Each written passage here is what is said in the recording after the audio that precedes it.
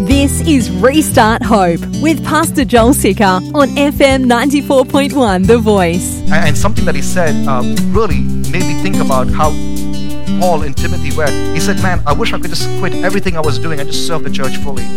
When I go to sleep, I'm thinking about how can we make this better. When I wake up, I'm like, Lord, give me new vision and desire for this. You know, as a pastor, it makes me really happy that there are people who are so excited about what God is doing in this church. And I could see that, man, this guy is ready to go the extent to see how the church can grow. He has a genuine care for the church. And Paul continues to say, not only genuine care for the church, but his also, verse 21, for they all seek their own interests, not those of Jesus Christ. So he says, this guy, he's not just seeking his own interest, but the interest of Jesus Christ. He's absolutely selfless. And you see this in how Timothy sticks around when Paul gets beaten up. Man, can you imagine? I mean, he's nicknamed Timid Timothy. That's why Paul has to write to him to say, hey, be bold, be strong, be courageous. And he sees Paul getting beat up and left for dead, and he doesn't leave and run away. He comes back and he follows him. He comes back and he serves him. And I'm sure that even Timothy was imprisoned, and I'm sure Timothy was beaten up too. But he doesn't run away because he wasn't trying to serve his own interests, but that of Jesus Christ. Let me apply this in your own life.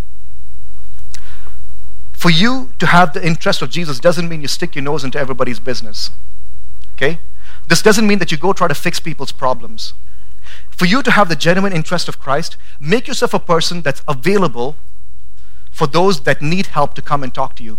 Again, it's not about you beating others as a billboard, but you standing as a billboard that says, Jesus loves me, this I know, for the Bible tells me so, and if you need this love of Jesus, come talk to me, man. Because too many times in the church, we have people poking their nose into other people's business, and you actually become a person that people try to stay away from. And your billboard says, jerk, don't talk to me. Stay away from me. I'm a Bible thumper. Instead of saying, if you need a listening ear, I'm right here. And I'll tell you this, being a youth that grew up in church that did not like church, that walked away from church, my brother and I wrote a song about how what the church needs to grow in is having a listening ear. You go talk to homosexuals that are struggling and want to come to church that actually want to find out more about Jesus. They will say, no one's willing to listen. They all want to beat me with their agenda. This Thanksgiving, around your table, listen. This Christmas, when you're sitting with your family, listen. And let your billboard say, I'm ready to serve. I'm ready to listen. I'm not here to shove my agenda. And you know what? I'll tell you this, being a youth pastor, you will hear a lot of stupid stuff. You would hear stuff of scripture taken out of context and twisted and torn down and gone. I mean, it's like, that's from the pit of hell. But listen. Just listen. And you know what? This is what I've experienced. When you listen long enough, they will ask you, what do you think? Let me tell you. Let me tell you. So that verse, no, I'm kidding. Oftentimes we don't wait. Our billboard doesn't say ready to serve. Our billboard says, I'm ready to tear you down. I'm ready to argue with you. I'm ready to prove you wrong. You know what I'm saying? And our billboard's got to say ready to serve. Timothy, his billboard said ready to serve. And it showed in unity, in care, in his selflessness.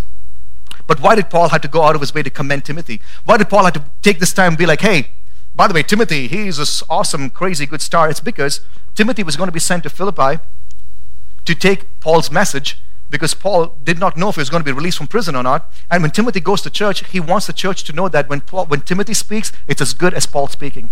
Isn't that crazy? That Timothy, little Timothy, is going to go bearing the words of the Apostle Paul. That's insane, man. That kind of excites me, because for me, being a little runaway from home when I was, 15 years old and smoking pot in the streets in India and, trying to do something on a side hustle, that God would use me now to speak His words. If your sign can really, out of humility, say, Lord, I'm ready to serve, you'd be amazed at what God can do. Verse 22, it says, but you know Timothy's proven worth, how as a son with a father he has served with me in the gospel. Oh Lord, I pray that there'll be more relationships like this in the church. In the church. This unity, this care, this selflessness all shows itself in this genuine relationship. Let me tell you, this is a side note, but I think it's very important. Your intimacy with Jesus will be directly proportionate to your friendships with those who love Jesus.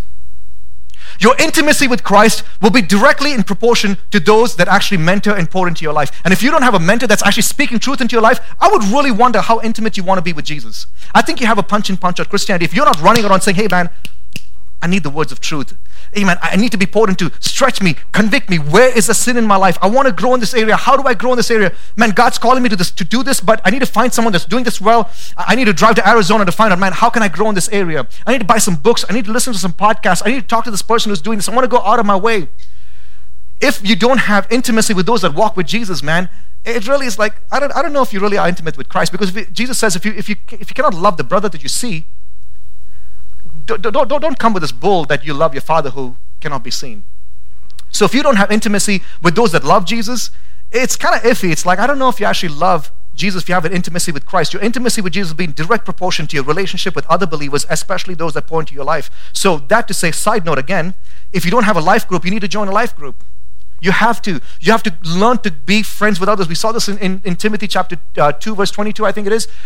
He says that pursue godliness, not just run away from sinful lust, but pursue godliness. And then it says in community, in fellowship with those that call on the Lord with a pure heart. We need in this time to have a community of people that call on the Lord with a pure heart. Sure, you might be of a different age than me. You might be a lot older than me, a lot younger than me. But if you have a pure heart that's calling on the Lord, we got to fellowship together. Now's the time the church needs to stick together, man, so that we can go out into the world and make a difference. Am I preaching to someone this morning?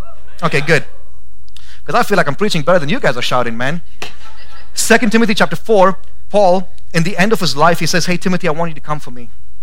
I want you to come for me, man. I want you to come and hang out with me. Bring me my stuff. Bring me my cloak. Bring me my books. It's so crazy how much Paul trusted Timothy, how close friends they were. Even though they were such different in call, so different in age, so different in the way they were saved, so different in their background, Paul really wanted to be around Timothy. 1 Corinthians chapter 4, verse 17, it says, this is why, by the way, Corinth, this church was whacked. I mean, you thought the church that you left was bad? Oh boy, they got nothing on the church in Corinth. These boys were creating some crazy havoc. But see what Paul writes. He says, that's why I sent Timothy to Corinth. He sent Timothy, my beloved and faithful child in the Lord. He will remind you of how I follow Christ Jesus, just as I teach in all the churches wherever I go. Man, Paul really trusted Timothy so much, because Timothy sought unity, had genuine care for the church, selfless, ready to serve. What does your sign say? What does your sign say? If there was the Apostle Paul, so to speak, hey, even better, if there was the King of the universe, whose eyes are going to and fro, seeing whom he can strengthen, would he see selfish ambition, conceit on your sign? Or would he say, ready to serve, Father, right here. Whatever you call me to do, whatever task is at hand, I'm ready to serve. 1 Timothy chapter 1 verse 18, Paul says, Timothy, my child, I entrust you with this command in keeping with the previous prophecies about you, so that by them you may fight the good fight. For those of you that your sign for 20 years now has said ready to serve, and you've been serving well, I want to challenge you real quick. Don't give up the fight. Don't take down your sign. Because as I was writing this, in my spirit, I felt like there were some of you that feel like the way I feel. You've served faithfully for years, and you're being beat down. You're tired. And you want to flip the sign of saying, temporarily out of service. You know? Gone on a break, be back shortly. Sin looked more enticing, so I've gone that route. I'll be back because His love endures forever. Hallelujah, praise the Lord. Don't take down the sign. Fight the good fight. Keep that sign. Wear that sign with joy. Wear that sign with a good, holy pride of saying, I serve my King, ready for service. And isn't it interesting that Paul had to challenge Timothy, hey, fight the good fight. Don't take down that sign. Verse 23, I hope therefore to send him just as I see how it will go with me. Quite possibly because Paul's going to send Timothy once he gets news of if he's going to be released or kept in prison or killed. He's like, hey, listen, Timothy's going to come and fill you guys in on what's happening with me. Verse 24, and I trust in the Lord that shortly I myself will come also. Even in that you see that Paul genuinely had care for the churches. Man, if I was in prison, I'd be like, after I get released from prison, I want a 7-year sabbatical, brother. You know, send me off on a cruise. I want to go see Jerusalem. And, well, Paul, he would have known Jerusalem, but I'd be like, let me go see all the holy sites. But Paul was eager. As soon as he got it, he was like, I want to go visit the churches. And you see that even in Timothy. Are you ready for the second guy? So one, we see the Timothy billboard. It's very challenging, very convicting. Hopefully, the Holy Spirit's convicting of saying, like, man, what does my billboard say? The second guy, it's really interesting because it shows us that no matter who you are, no matter what you've been through, you have potential. And the question is, will you use it? No matter who you are, listen to me very carefully. Old, young, divorced, married, remarried, 15 times, you're the woman that is sitting by the well in Samaria. You have potential. The real question is, will you use it? Or will you, in your own, self-pity, in your low self-esteem, will you change your sign and saying, out of service? Or will you change your sign and say, ready for service? Knowing that God has given you potential and your job is to use it. If you're sitting here and you're breathing and you need to know that God is the one who created you and He's fearfully and wonderfully made you, and every day of your life is written in His book and He has a plan and a purpose for your life, even if you've gone through immense and terrible failures, He's also factored that in. Thank God He's factored in my stupidity. Thank God He's factored in my sin and still says, I've given you potential. The question is, will you use it?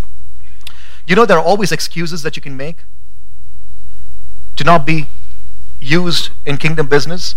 You can come up with 100 excuses, and for every excuse, there are at least 100 reasons why you need to still move forward to be used for the kingdom of God. Look at verse 25. I've thought it necessary to send you Epaphroditus. I tried to spell this dude's name, and I just could not, so I gave up. Epaphroditus. His name is not mentioned anywhere else. It's just the only place it's mentioned, but this guy is really an amazing, amazing guy. Epaphroditus, his name comes from Aphrodite, the Greek mythical goddess. Epaphroditus means loved or favored by Aphrodite. So fair chance that that he comes from an idol-worshipping family. So this guy was a worshiper of idols. And his parents worshipped these idols so much that they named the child after this idol name, which you see quite often in India. Children named after the Hindu gods. And his name, actually, Aphroditus, is a good luck chant that's used by gamblers and when they're gambling to ask Aphrodite to favor them, because his name means favored or loved by Aphrodite. So when he was born, his parents were like, he's favored and loved by Aphrodite. But what happens? Jesus shows up and pow, things change in his life. I'm telling you, it's such a beautiful thing when idol worshippers turn to Jesus and throw away all the idols and follow the one true and the living God. And I've seen it happen in India, and it's been beautiful. And we need to pray for that to happen in America too, because you go down to the north and you see a lot of these statues sitting in the yard, and you're like, what in the world is happening? But see how Jesus transforms this idol worshiper. 3 descriptions that relate to his relationship with Paul. Paul says, I thought it necessary to send you Epaphroditus, my brother. Hey, I want you to track with me, okay? My brother. Okay, who's writing this to who? It's Paul, who was Saul, who was a staunch Jew, a Pharisee, a murderer of believers. A murderer, and these Pharisees, they looked down on Gentiles. I mean, their prayer was, thank God I'm not a Gentile. And Jesus changed Paul, and now he calls a Gentile, who's not only a Gentile, but now a Christian, a brother. Now, in our modern day Christian, churches, we're like, hey, brother, how are you, brother? Oh, doing well, brother. It's like, brother, this, brother, that, pray for me, brother. Oh, God bless you, brother. I'm blessed, brother. That word is used so, it doesn't have any sense to it. Back in the day, there was friend, which is people among your family, among your tribe, among your caste, and there's master and there's slave. There's nothing else in between. And here Paul, this blows my mind. Paul, a Pharisee of Pharisees who's saved, calling a Gentile idol worshiper who's become a Christian who Paul used to murder, calling him brother. Only in the gospel will you find races come together. Only in the gospel will you find people who've sinned against each other come together and say, brother. In its truest form, in its truest sense, only in the gospel will you find people who've hated one another, who've conspired against each other, come together and say, man, I know I've sinned. Jesus has forgiven me. I know you're a sinner. Jesus has forgiven you. Let's be brothers and sisters in Christ. Isn't it beautiful that even in this church, you can come across people that you've not had a good relationship with, but when you watch them worship God, immediately that hatred can go away. Know that that's a brother in Christ. That's a sister in Christ. It's very interesting how Paul, he had to humble himself to call this guy brother, isn't it?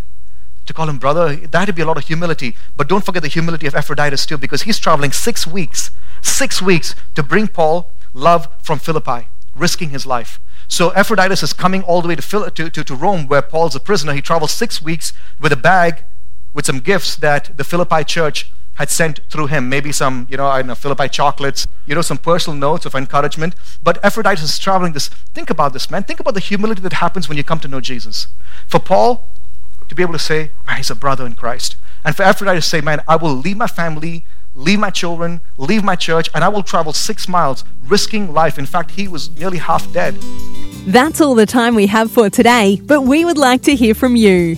Our address is P.O. Box 2014, Eagle, Idaho, 83616. You can also listen to this message and more on the Living Church Boise app, available in your app store.